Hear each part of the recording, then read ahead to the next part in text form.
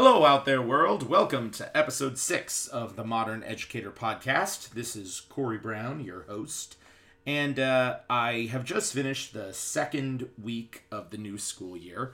And I just want to make some, reflections and some observations about some of the things that I've done to really get the school year started right.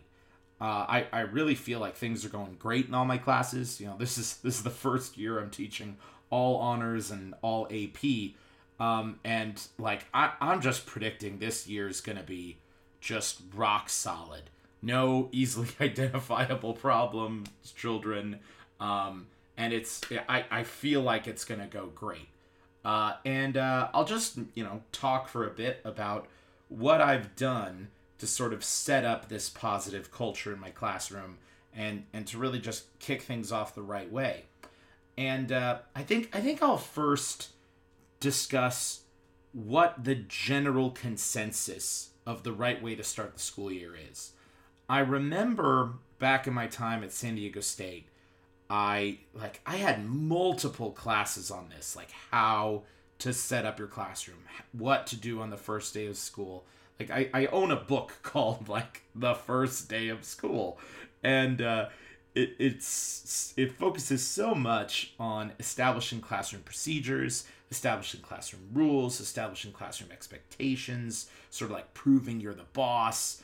I know that stuff is valuable, but I'm prepared to make the argument that stuff's really important at the elementary level, and especially at the honors AP high school level.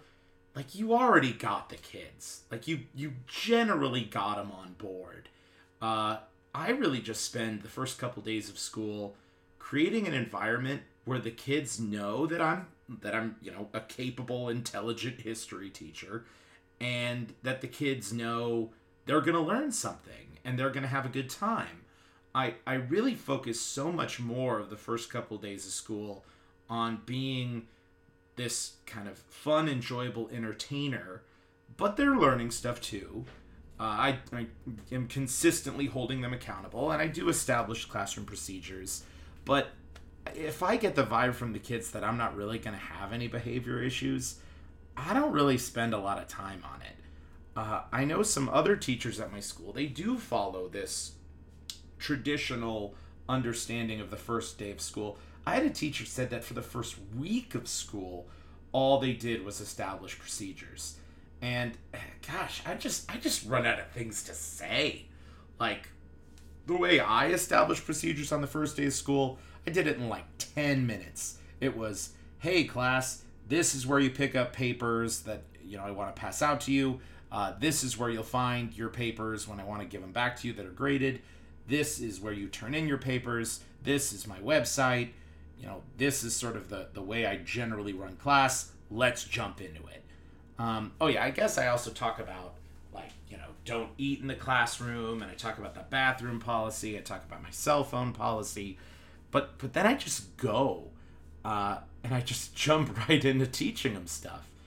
And I know that there are other teachers that, have all this getting to know you group work stuff and making sure everybody in the class is friends with each other, writing out these are classroom behavior rules.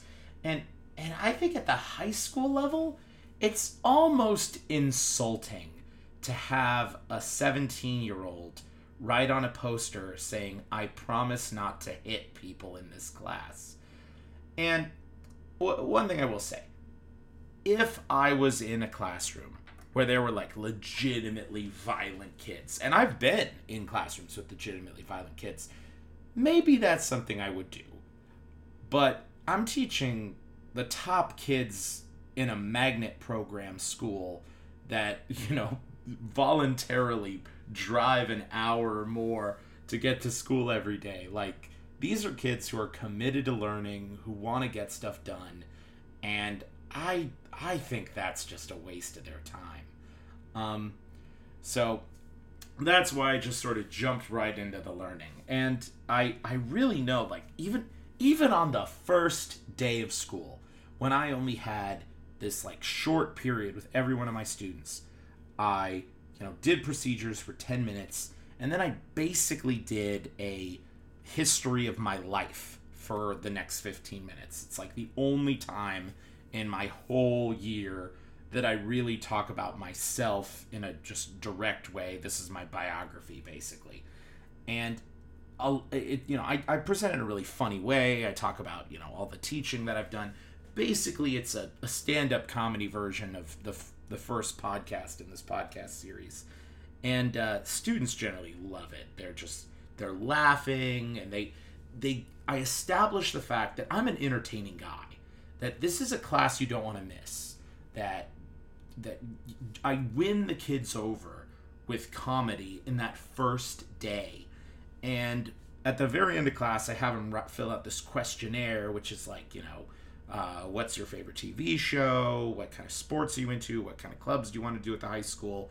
And one of the questions on there is, who's your favorite teacher you've ever had? And the question is supposed to be for like your whole life. But consistently, on the first day of school, I get kids who write Mr. Brown, 10th grade history teacher. And it's like you haven't even seen what I've done yet. And it's winning them over so early, I think, is just very important. And look, this strategy won't work in every classroom. If I was in a classroom, and I've been in classrooms full of kids who are just generally angry at the system, generally violent, generally don't want to be there, I think humor and will work with some of them, but I think others would be disinterested in almost any tactic. I've tried to be the sort of angry, mean boss kind of teacher, and I've noticed that it generally isn't a good reaction. You're not really going to win kids over. I will be the angry, mean, authoritative teacher when a kid is a danger to themselves or a danger to others. Of course I will. But when I've heard on the first day of school, you've got to be like a mean teacher. You've got to tell kids to shut up and stuff like that. And I can't do that. I can't establish myself as the mean guy. But actually, I can say this, though. So in my AP class, the first day of school is... I try to be fun and engaging, but in my AP class, at least, I don't spend any time talking about myself and doing a comedy routine. I spend the time talking about, this is a serious class, because AP Human Geography, the class I teach, is a college-level class to 14-year-olds, to high school freshmen. And I just make it very clear from day one, you don't have to take this class. It's not a requirement to graduate high school. It's totally optional. I say it's a lot of work. I expect you to work hard for me. And if you don't want to do that, please quit early. Because I don't want to check out a textbook to them and get emotionally invested in them and spend all this extra time with a kid who doesn't even want to be there in the first place. And every year I have, about 2 kids drop the class. This year I had a kid drop the class at the end of the first lesson. That was a new one where I just, in my world history class, I get kids who say I'm the best teacher they ever had at the end of the first day. And in my AP class, I'm glad that so many kids know the stakes of AP and they stay. But it's just funny that I got a kid this year who said, yeah, this class isn't for me. It sounds too hard. I'm like, all right, see your counselor, sign out. Peace to you. So, all right, let me keep talking about some of my other things that I do in this first week that I think have just really got kids in. I could say this too. I start the class off as this sort of comedy routine because I know my reputation at this high school. Kids generally love me. There's this rotating door of students who come in before and after school and just talk to me about their lives and their problems. And already this year, I've got so many kids who are the cousins, brothers, sisters of students I've had previously.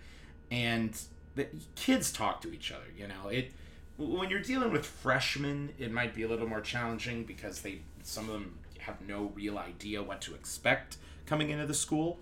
But when I have sophomores, they've done a little bit of their research. They sort of know what teachers are the ones that other students recommend, and it's definitely a great thing when you have kids who walk into the room and they call you by name and they're like, "Hey, I've heard great things." I'm like, "Oh, well, thanks.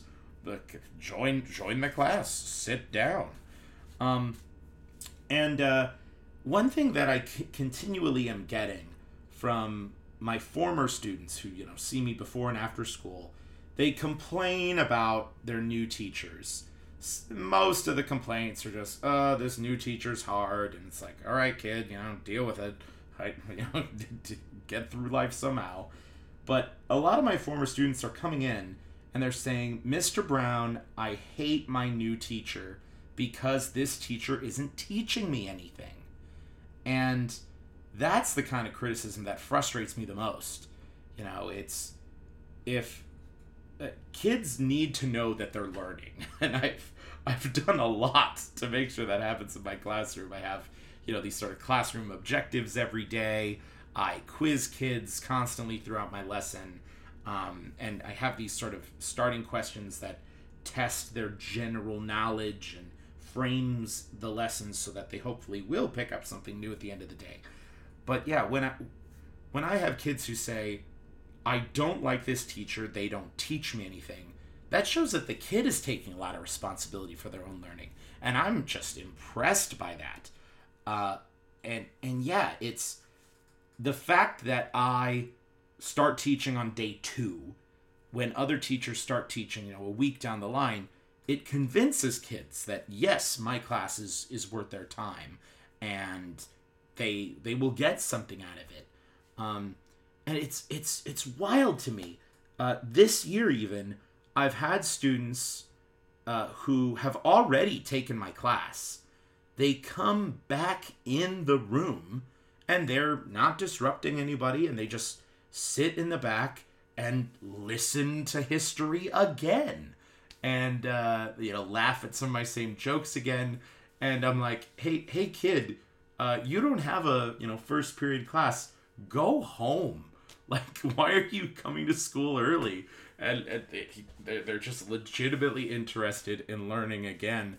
And that's just a weird phenomenon, I guess. And I want to make something very clear. I can be a disciplinarian. I've definitely disciplined kids and got them on track.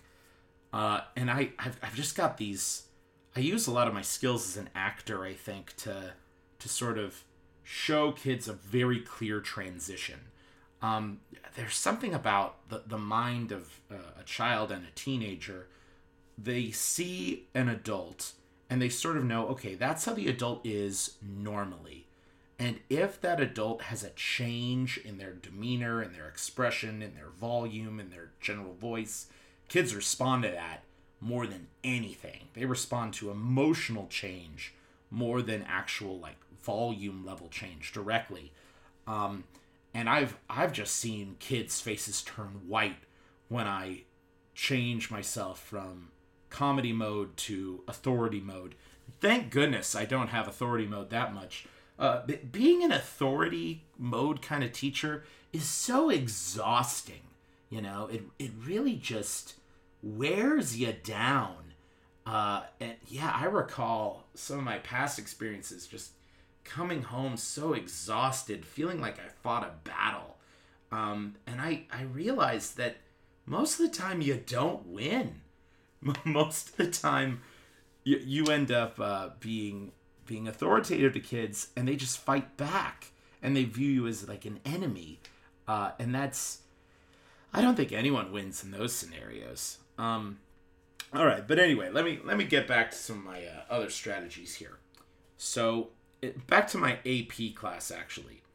I sort of have what I'd like to call a hell week scenario in AP, where I continually have a positive demeanor, and I'm not mean to the kids, but I say, okay, we're not even really learning the content yet. I want to teach you guys the strategies to take hard multiple choice tests and the strategies to write these specialized essays for AP Human Geography. And my hope is that I can sort of figure out the kids that really don't belong in the class. Because in previous years, I had kids who just could not even write a sentence. And gosh, I want to say education for all and equity for all, but man, it's a college level class. I cannot bring you up from 0 to 100. I'll bring you up from 70 to 100, but I need to figure out the kids that really just don't belong and the kids that really just can't hack it. And so that's why I sort of have a much more intense feeling with AP Human. Another thing I try to establish pretty early on when I'm in the classroom is, hey, I'm a teacher that gives you rewards for being good rather than punishments for being bad. And this works really well at the honors and AP level. These are kids who are excited to learn, who want to be there, and they like getting free stuff. What I tend to do is just give pretty big rewards, but make it like a chance game. So rather than me, going to the store and buying a bunch of like fun-sized candy bars or something, most kids, especially at the high school level, they don't care about a Jolly Rancher or a fun-sized Milky Way. But if you say, hey kid, if you do amazing at this thing, I will give you the chance to win a pair of headphones. And they might be, kind of dinky headphones, but they'll be excited about that. I mean, especially, in the internet age and smartphones, every kid has a smartphone and gotta have headphones with it if you listen to music. So that's really my strategy. I win them over with prizes and rewards. And that's what keeps them really motivated to stay on the right behavior. It's not punishments for being bad. It's rewards for being good. That educational strategy I stand by more than anything else I do in the classroom. Because I've seen bad kids turn around when they know that there's carne asada fries at stake or something like that. More classroom strategies I have. So on that first day, every kid sort of fills out like this basic questionnaire, this getting to know you sheet. I read over them and I try my best and I'm still going to try it tomorrow in the classroom to reference what those kids wrote and have little mini conversations with them. Be like, hey, Curtis, not a real kid's name. Hey, I saw that you like to play Fortnite. Is that, where's your favorite place to drop? See, I played Fortnite, so I know how to communicate in Fortnite language. And just that little conversation that, wow, Mr. Brown is aware of something I care about, that makes a huge difference to some of these kids. Because I remember when I was in high school and middle school, I was a very, very active video gamer. And one time I was playing, this game, I think it was Super Smash Brothers. And I'd played the game for years. But then my mom comes over and sort of watches me play, and she just asked me some basic questions about the game. And I was like amazed and impressed that my mom actually cared about what I was into. And that's the way to connect with teenagers, especially these sort of more intelligent academic focused kids. Once you've established hey, I think you're cool, I care about what you think is important, that's when kids will just eat out of your hand and they will do all the things you ask them to do. They will respond when you say hey kid, you didn't do your homework this week, I'm kind of disappointed in you. They'll be like, oh crap, Mr. Brown's disappointed in me, I gotta do my homework right now. That's the strategy that I really try to enforce in my classroom. Yeah, and also just learning kids' names as early as possible. One of the teachers at my school is sort of famous that she learns every kid's name on the first day. That's a challenge. I've got a couple periods where I have multiple kids who have the same name, and that's always really tricky in my head. But yeah, definitely learning the names as quickly as possible. That's yeah. If you don't know someone's name, that's kind of like a sign of disrespect. But yeah, just I really do tend to try my best to engage with kids at the door, engage with kids during the class, making just little jokes, praising them for what they're doing. Just, I think so many teenagers don't believe that they're capable. They don't believe that they're good. And yeah, it's actually a big problem that kids think they just can't hack it. I've had I've had numerous students come in before and after school at my classroom and just basically have very minor stress anxiety attacks, and that's the real crux of being a teacher in the modern world, of calming the kid down and saying, no, you can do it, just stick with it, and achievement is possible. And I think that's why I'm having, like, the other day 30 kids came into my classroom before school started, and every one of these kids just basically wanted the daily praise from Mr. Brown, the daily hello, how you doing, how are your classes, how's your life. And that means the world to some of these kids. I really know that I this has been confirmed. Some of these students go home and their parents work night shifts and they have to basically make their own dinner and they're sort of by themselves. And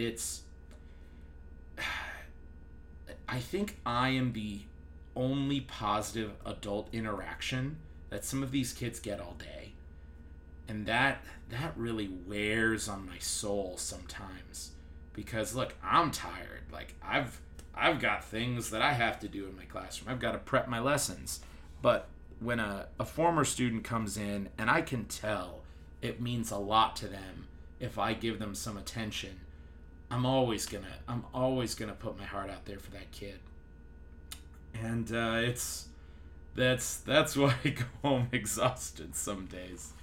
It's because maybe I care too much. Yeah, that's some serious stuff.